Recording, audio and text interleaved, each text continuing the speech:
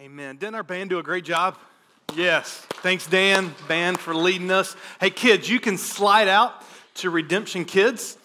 And as they're sliding out, I want you to go ahead and grab your Bibles and turn with me to Matthew chapter 7. Matthew chapter 7. If you've got one of the Bibles we provide, that's page 812. Kids, you can just follow our workers. If you're new and you've got a child, just follow our workers to the top there and they'll get you squared away. My name is John Chasteen, and I serve as one of the pastors here, and it's my honor to bring God's Word with you today. Before we jump into Matthew 7, I thought I'd give a brief update on our adoption journey. Many of you guys have been asking, and first of all, let me just say, Lee and I have been overwhelmed with the many of you that have just invested in us, prayed for us, supported us. I mean, it's been a long journey. The reality is that Lee and I fly out with our kids Tuesday morning to China to adopt a 6-year-old girl named Callan, and we'll be there for a couple weeks. Yes, we're many of the prayer points this past week. I was able to fly to New York City. I received my visa in hand this past Friday, so a few days ago. So all of the boxes have been checked, and we're just really ready to meet her. And we just ask, would you continue to pray for us as we receive her? And in particular, we're just praying for a quick attachment, and that God, as we've been preparing to receive her, that God would be working in her heart to receive a new family.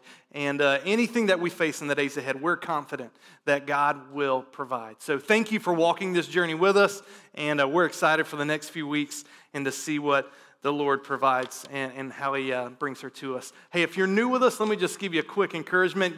On the way in, you received a worship guide. We'd love for you just to fill that out at the very bottom, the Connect card. You can drop it in the basket on the way out as you leave, and we just love to thank you for worshiping with us.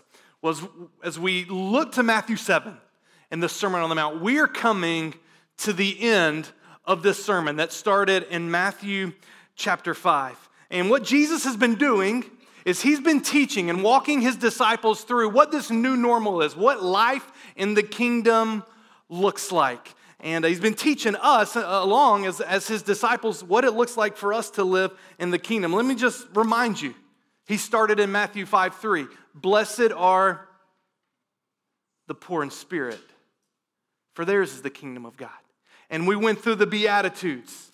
And then He talked about Christ being the fulfillment of the law. And then He talked about anger. And He's calling us not to be angry with our brother. He talks about lust and adultery.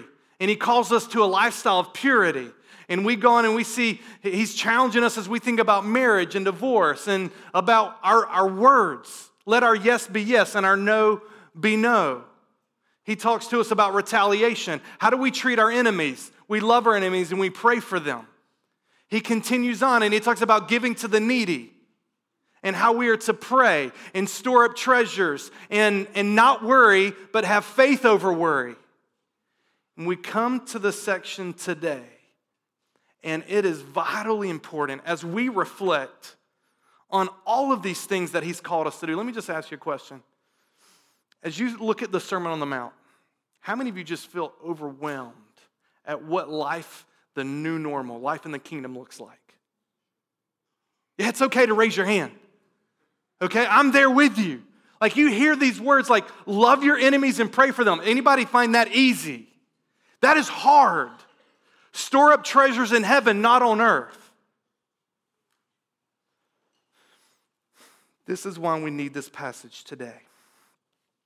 One of the things I love about turning the leaf of a new year is it's like a fresh start. So here's what I would like for us to do as a church. As we, this first Sunday in the new year, I want you to think about this. What is your life going to be shaped by in 2019? What's going to be the new normal for your life? If the virtues of the kingdom are going to radically shape our lives in 2019, we need to hear and respond to the words of Christ today. And they are good news because Jesus calls us to some really hard things, but He provides everything that we need.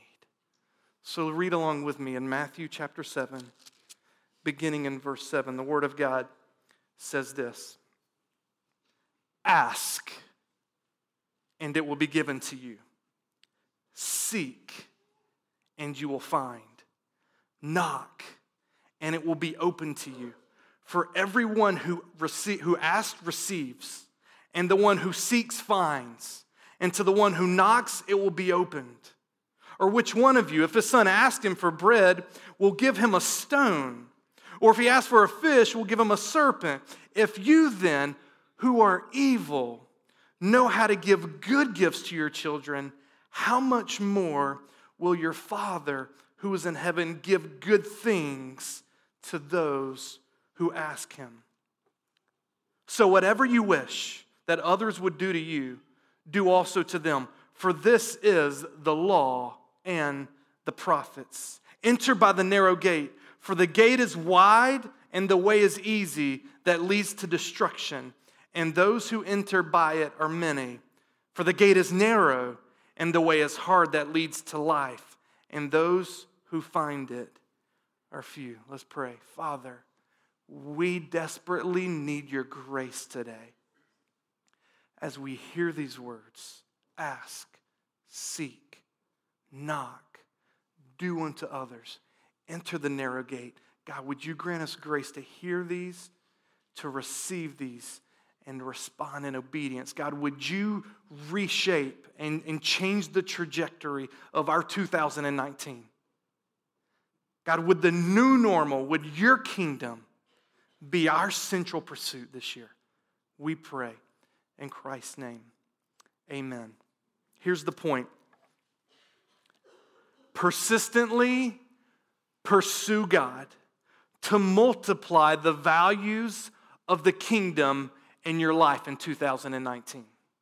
Persistently pursue God to multiply the values of the kingdom in your life in 2019. Here's what I want to do today. This word persistent.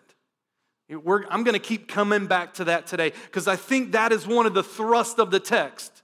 Ask and keep asking. Seek and keep seeking. Knock and keep knocking. It is a pursuit of God. It's not a one-time decision. The Christian life isn't, okay, I did that, I've checked off the box. It is all of me, here I am. All day of every day. And so here's what we're going to do. We've got 3 sections that we're going to unpack today as we think about what it looks like in this year to persistently pursue God. And so let's just take this first segment, which is verses 7 through 11. And the main truth here is persistently pursue God. Jesus gives us these 3 commands in verse 7.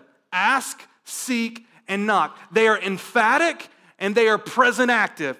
And so what that means here is as we hear these words, Jesus envisioned a repeated, continuous approach before God. It's not as if, hey, you ask and you can move on to the next task in your task management. It's you ask and you keep asking. You seek and you keep seeking. You knock and you keep knocking.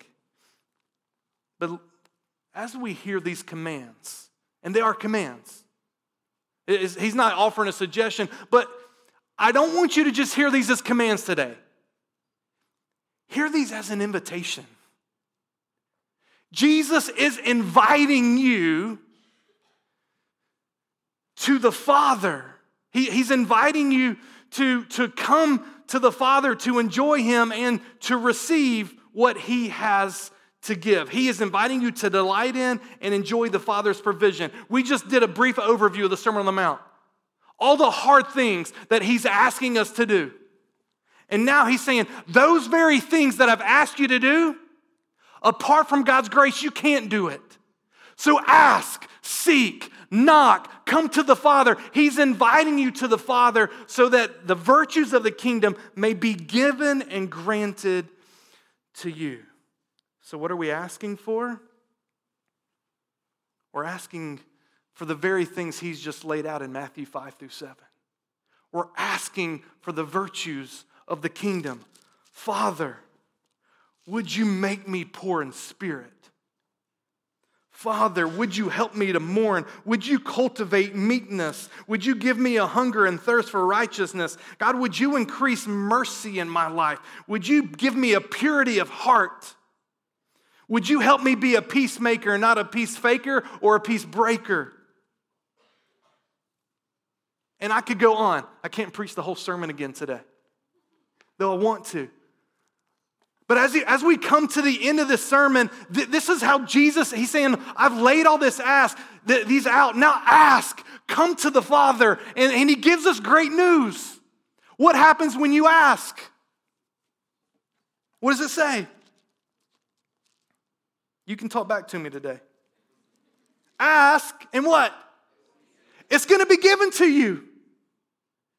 Do you think the Father wants to withhold you when you ask and you pray, Father, your kingdom come, your will be done? No, he wants to grant that. He wants to give that, but you've got to ask. He's inviting you. He's not just commanding you. He's inviting you into a relationship with your Father. D.A. Carson, one scholar, describes it this way. He says, Jesus here isn't inviting you into an occasional prayer time with God or an occasional pursuit. He's inviting you in prayer that's really a burning pursuit. Ask, seek, knock. He's inviting you to a burning pursuit of God. As I was studying this, man, I could continue on with the psalmist here, but I hear the psalmist, like in Psalm 27, I think we'll get on the screen here, says this, one thing I've asked of the Lord that I will seek after, that I may dwell in the house of the Lord all the days of my life, to gaze upon the beauty of the Lord and to inquire in his temple. And then he continues in verse 8, you have said, seek my face. My heart says to you, your face, Lord, do I seek. I want to plead with you, Redemption Hill. Your 2019 will be radically different if you hear these words and say, here's my goal this year. I'm going to ask and I'm going to keep asking. I'm going to seek and I'm going to keep seeking. I'm going to knock and I'm going to keep knocking. We're asking for the virtues of the kingdom. We're seeking after God himself. Your face, Lord, I want to seek. I want to see you. I want to know you. I want to walk daily in your presence. And I'm going to knock on the throne of heaven. I am going to knock and I'm going to knock and I'm going to keep knocking. The fact that Jesus ends his sermon with these commands and this invitation is a reminder that we don't enter the kingdom on our own merits. In fact, as we've studied through Matthew 5, 6, and 7, we oftentimes probably come to the conclusion, in John Chastain, I am unable to do what you command. I desperately need your Spirit and your work in me to do this. We sang earlier, the very first song, Give Me Faith. There's a bridge in there. How's the bridge go, Dan?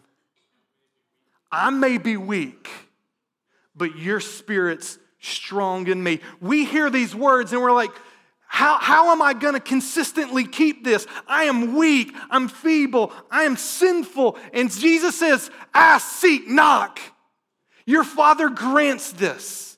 And so he ends this whole sermon to remind us it's not on our own merits we enter the kingdom, and we don't earn our place in the kingdom. It is a gift. We come empty and God fills us. So he starts the Sermon on the Mount with, blessed are the poor in spirit, those who are just spiritually bankrupt. I have nothing to give. I am empty. And he ends it with a reminder, you have nothing to give. You're empty. You need God's grace. That's what we need this year in a consistent manner. The demands of the kingdom are impossible apart from a humble and persistent pursuit of God. Let me give you another reflection as I've been thinking about this. Ask, seek, and knock. And Jesus repeats it, right?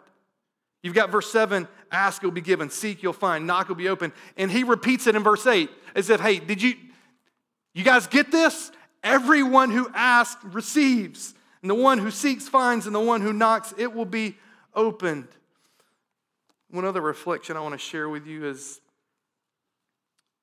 our temptation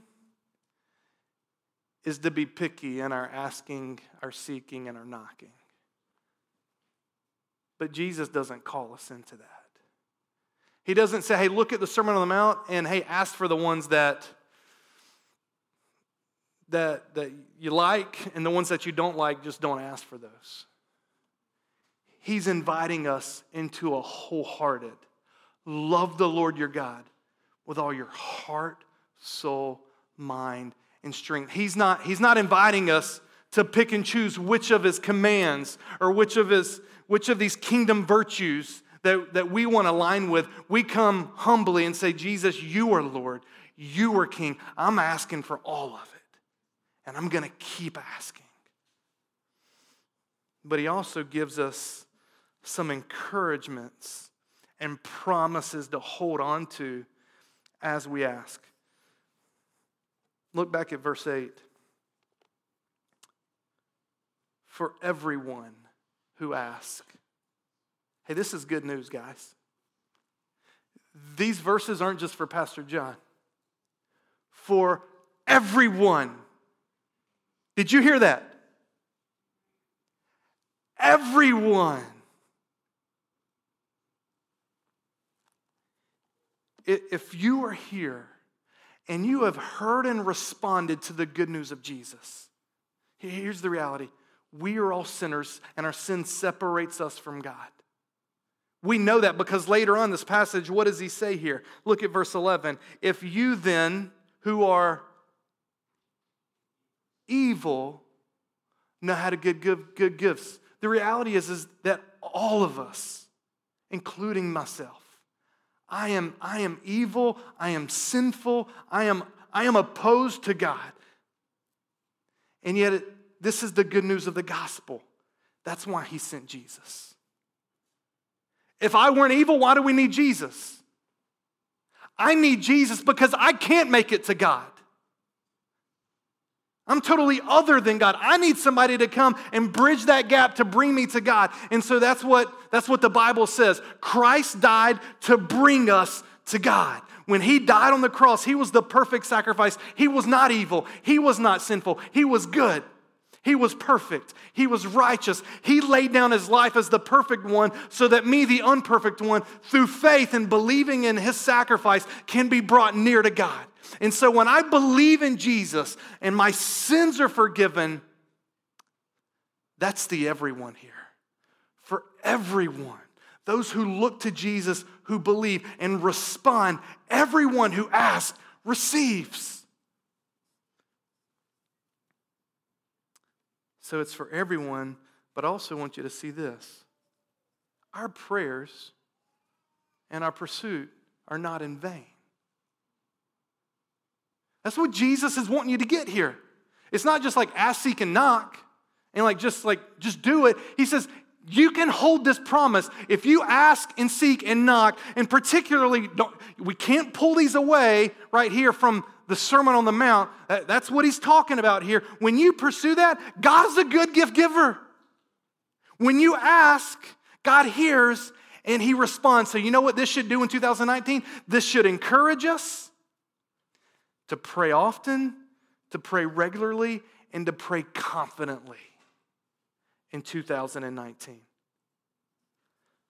Additionally, as we think of this ask, seek, and knock, I read this past week from John Piper. I thought it was helpful to think of the distinctions here. And he says, if a child's father is present, like this morning, I'm sitting at the kitchen table just finalizing some sermon prep. And my kids walk up to me and they say, hey, Dad, I'm present. So they just ask.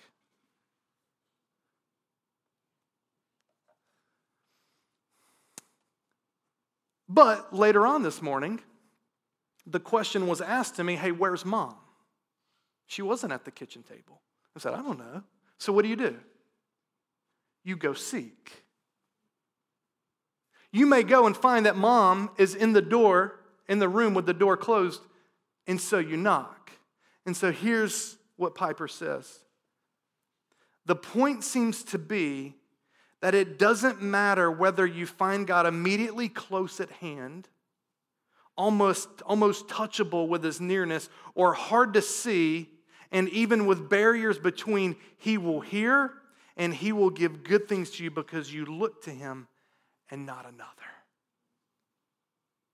So whether you today really sense the presence and nearness of God as if you could touch him and you feel like you could just ask, or whether you feel like God is distant and you've got to go seek and knock, the promise is no matter how you feel, God hears and he responds when you come and pursue him. So how does that relate to you? You may be here today and be like, 2018 was one of the best years of my life, and I feel like I'm just the closest to God that I've ever been. Or maybe you're here today and you're like, I'm going to be the one who's got to go do some searching and to go knock. The promise is God longs for you to come and pursue him, and he will hear and he will respond.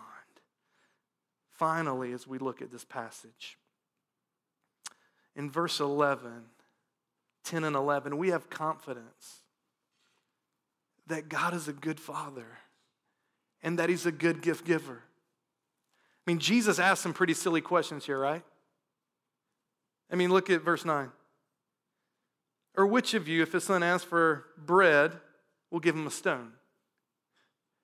The way the question's being asked, the obvious answer is, who would, like, you guys do that?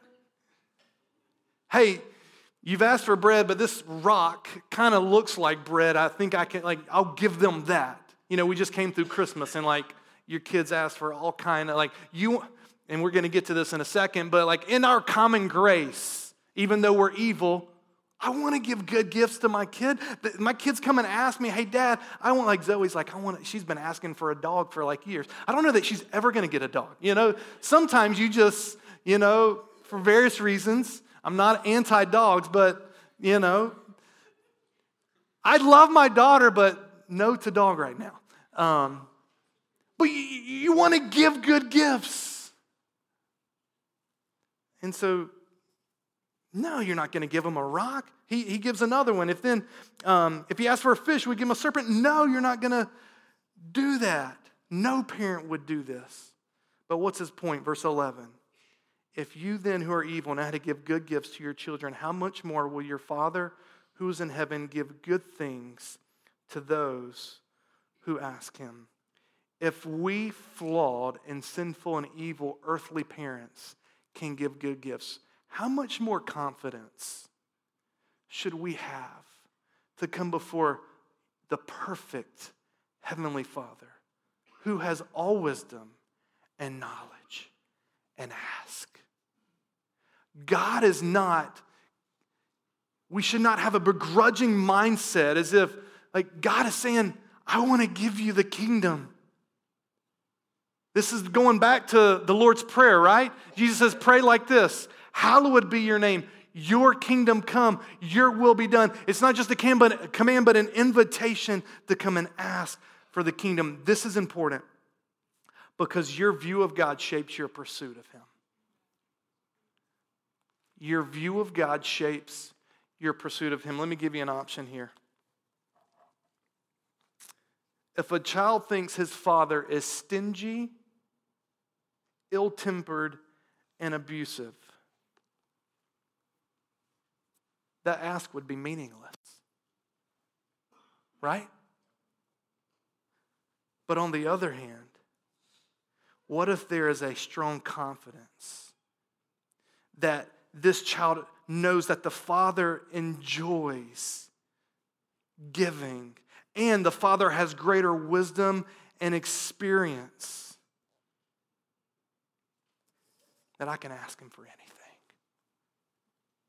And so we come in 2019 with confidence to approach God with trust in his goodness. And that should drive us to persistence as we ask him. Let's just do a few diagnostic questions before we move on to the next section. How would you describe your pursuit of God right now?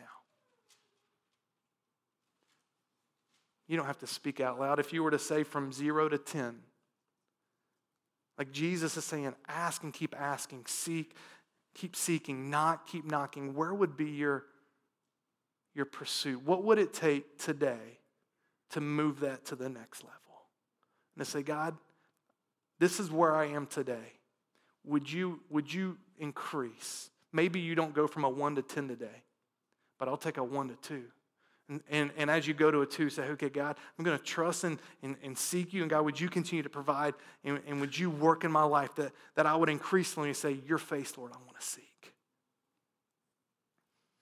What would need to change in your life this week for your life to be described as one who asks and keep asking, seeks and keeps seeking, knocks and keeps knocking?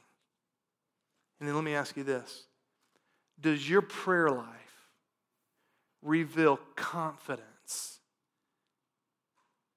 in the goodness of God? Maybe today your response is to say, you know what, God? I have wrong views of you that are shaping and hindering my pursuit of you. And so your response today is to repent of wrong views of him and to say, God, would you just grant me faith to believe you are good and you're a good gift giver? So we persistently pursue others. The second thing that I want us to see in this next passage is that we persistently love others. Verse 12 is known as the golden rule. So whatever you wish that others would do to you, do also to them, for this is the law and the prophets. Before I unpack this, let me just step back for a second. D.A. Carson, in his commentary, he argues that this is an inclusion of the Sermon on the Mount from chapter 5, verses 17 through 20. So if you go back to chapter 5, in the beginning here, Jesus says, do not think that I've come to abolish the law or the prophets. I've not come to abolish them, but to fulfill them. And then now in chapter 7, verse 12, we have this golden rule.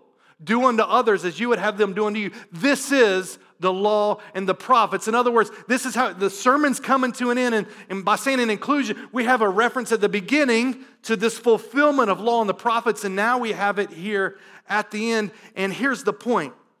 The point is that this is reminding us that the Sermon on the Mount is concerned that the way of the kingdom fulfills the law and the prophets, namely the Old Testament. Jesus is coming in as the one who's saying, all of that was in the Old Testament is preparing you for me. I am the fulfillment, and the way of the kingdom is the fulfillment of that. And so when he gives us the golden rule here, it's similar to the greatest commandment. What's the greatest commandment? Love the Lord your God. How did that get started? The Pharisee said, hey, Jesus, tell us which of the commands is the greatest? And he says this, the greatest is this, you shall love the Lord your God with all your heart, soul, mind, and strength. And the second is like it. What is it? Love your neighbors yourself. Now, I don't want to conflate the two because there's differences, but there's a lot of similarities here. Whatever you wish that others would do to you, do also to them. I can hear as I read that, love your neighbor as yourself. Now, here's what we've got to be careful of doing. Our tendency is, hey, let's pull out Matthew 7:12. I'll pick that one. Hey, I can live by that one. And I'm going to leave some of the other things that I don't agree with. In fact, if you go to Tufts University, this is what you're going to find. You go in their chapel, and they're Unitarian Universalists. That's their faith background as a university. They're going to have a diagram in their chapel that describes this Unitarian theology. And what you have is some of the major religions of the world. All the major religions. For Christianity, and what they've done is they've pulled out from every religion to create, these are the things among all religions that we can choose from and we can unite around. What is the one they choose from Christianity? This is the verse. This is it.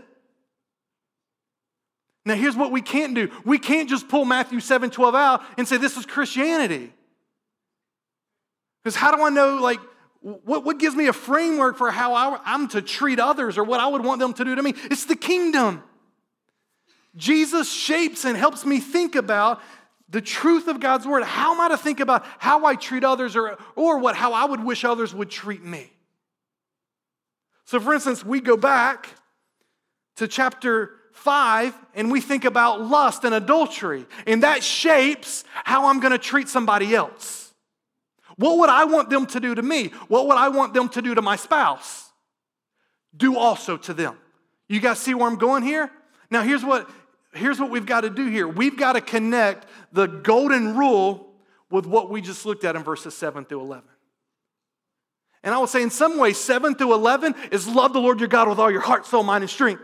Ask, seek, knock, pursue him. Verse 12, love your neighbor.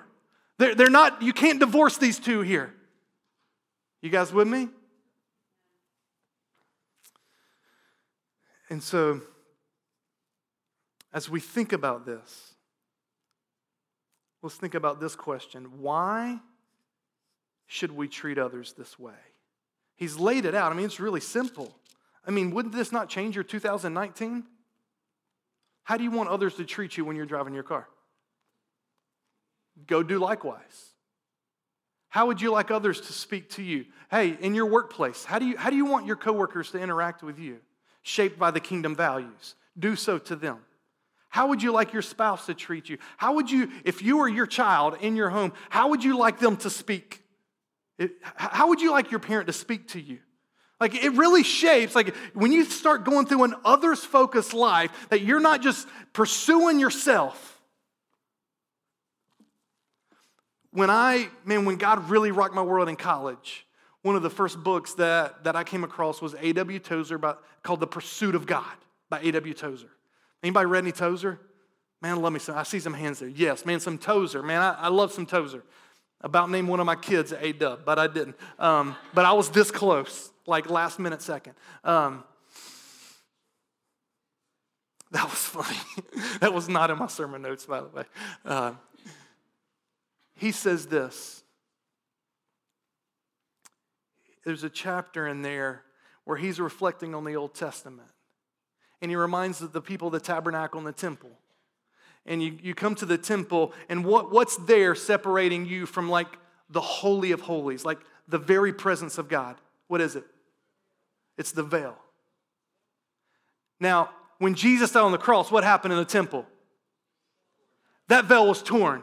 But what he argues, he says sometimes there's still a veil in our lives that are hindering us from the presence of God. And you know what the veil is? It's me. It's myself, my self-centeredness, my self-dependence. It's all the things that I want to do with my life. And Jesus is calling us here this is why Jesus says, when he says, hey, you want to follow me? What does he tell his disciples to do? He says, deny yourself, take up your cross, and do what? Follow me. If you are going to step into 2019 and let the virtues of the kingdom radically shape you, you've got to die. And if you're going to treat others the way you want to be treated, you've got to die. John Chastain's got to die. And so that's daily saying, God, I need your grace that I would die so I would think about others and not just myself. That's how the gospel comes and shapes not just your Sunday mornings, but when you leave here and every interaction you have with somebody else. The motivation why we treat others this way, well, I think it's pretty obvious. We don't treat them this way so that they'll treat us a certain way. That would be wrong, right? Hey, go treat others. Do unto others as you would have them do to you so that it's like some manipulative thing. I'm going to go treat them so that I can manipulate their response to me. That's not why he's telling us to do this. Rather, here's the reason. So whatever you wish that others would do to you, do also to them. For this is the law and the prophets. Such behavior sums up the law and the prophets.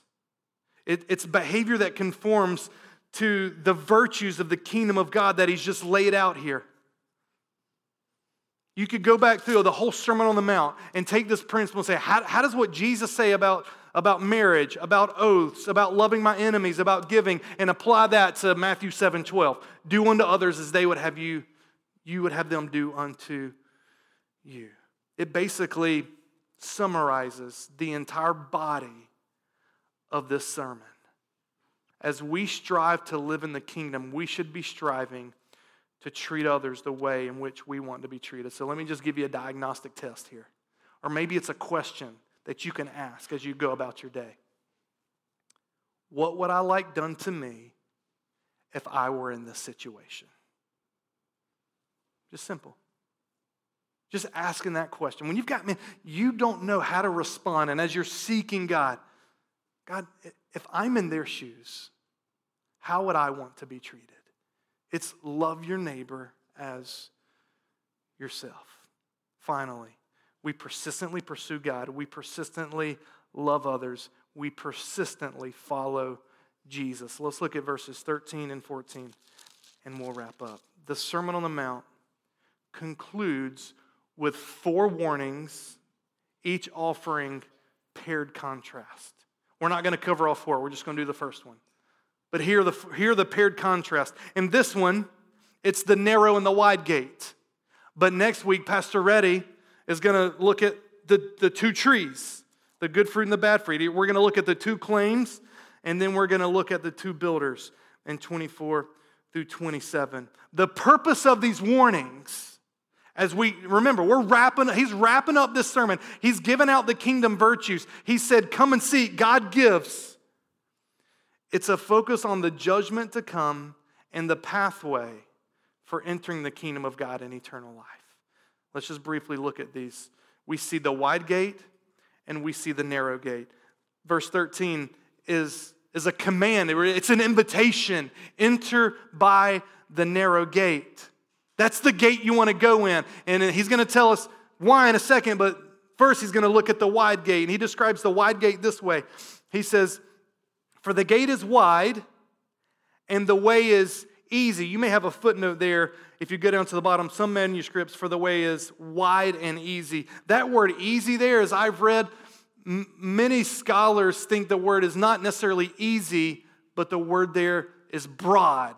The way is wide and the way is broad or spacious that leads to destruction, and those who enter by it are many. So what do we see here? The wide gate. It's broad and spacious. It's popular. It leads to destruction. Jesus gives us 2 ways. The wide gate and the narrow gate. What does he mean by wide here? Hey, in the wide gate, by being wide and spacious, you basically can follow the ways of the world, which basically says, I can decide what's right in my own eyes. What's true for me is true for me. Don't tell me. That's the wide gate. You can create your own religion. You can create your own worldview. The majority of the world is heading this way. And he says this is the pathway to destruction. This destruction is not just a ceasing existence of life, but an eternal plunge and into a hopeless destiny of death. But on the other hand, the narrow gate, he describes it this way in verse 14. For the gate is narrow and the way is hard that leads to life, and those who find it are few. The narrow gate, he says here, it's narrow, it's confining, it's restrictive. What does he mean here when he talks about the narrow gate? By using this word narrow, to enter into this gate, it's to come and submit to the lordship of Jesus. That's what he means by narrow. This is the way. It's the kingdom values. And it's, as I said, it's not to pick and choose. That's the wide gate.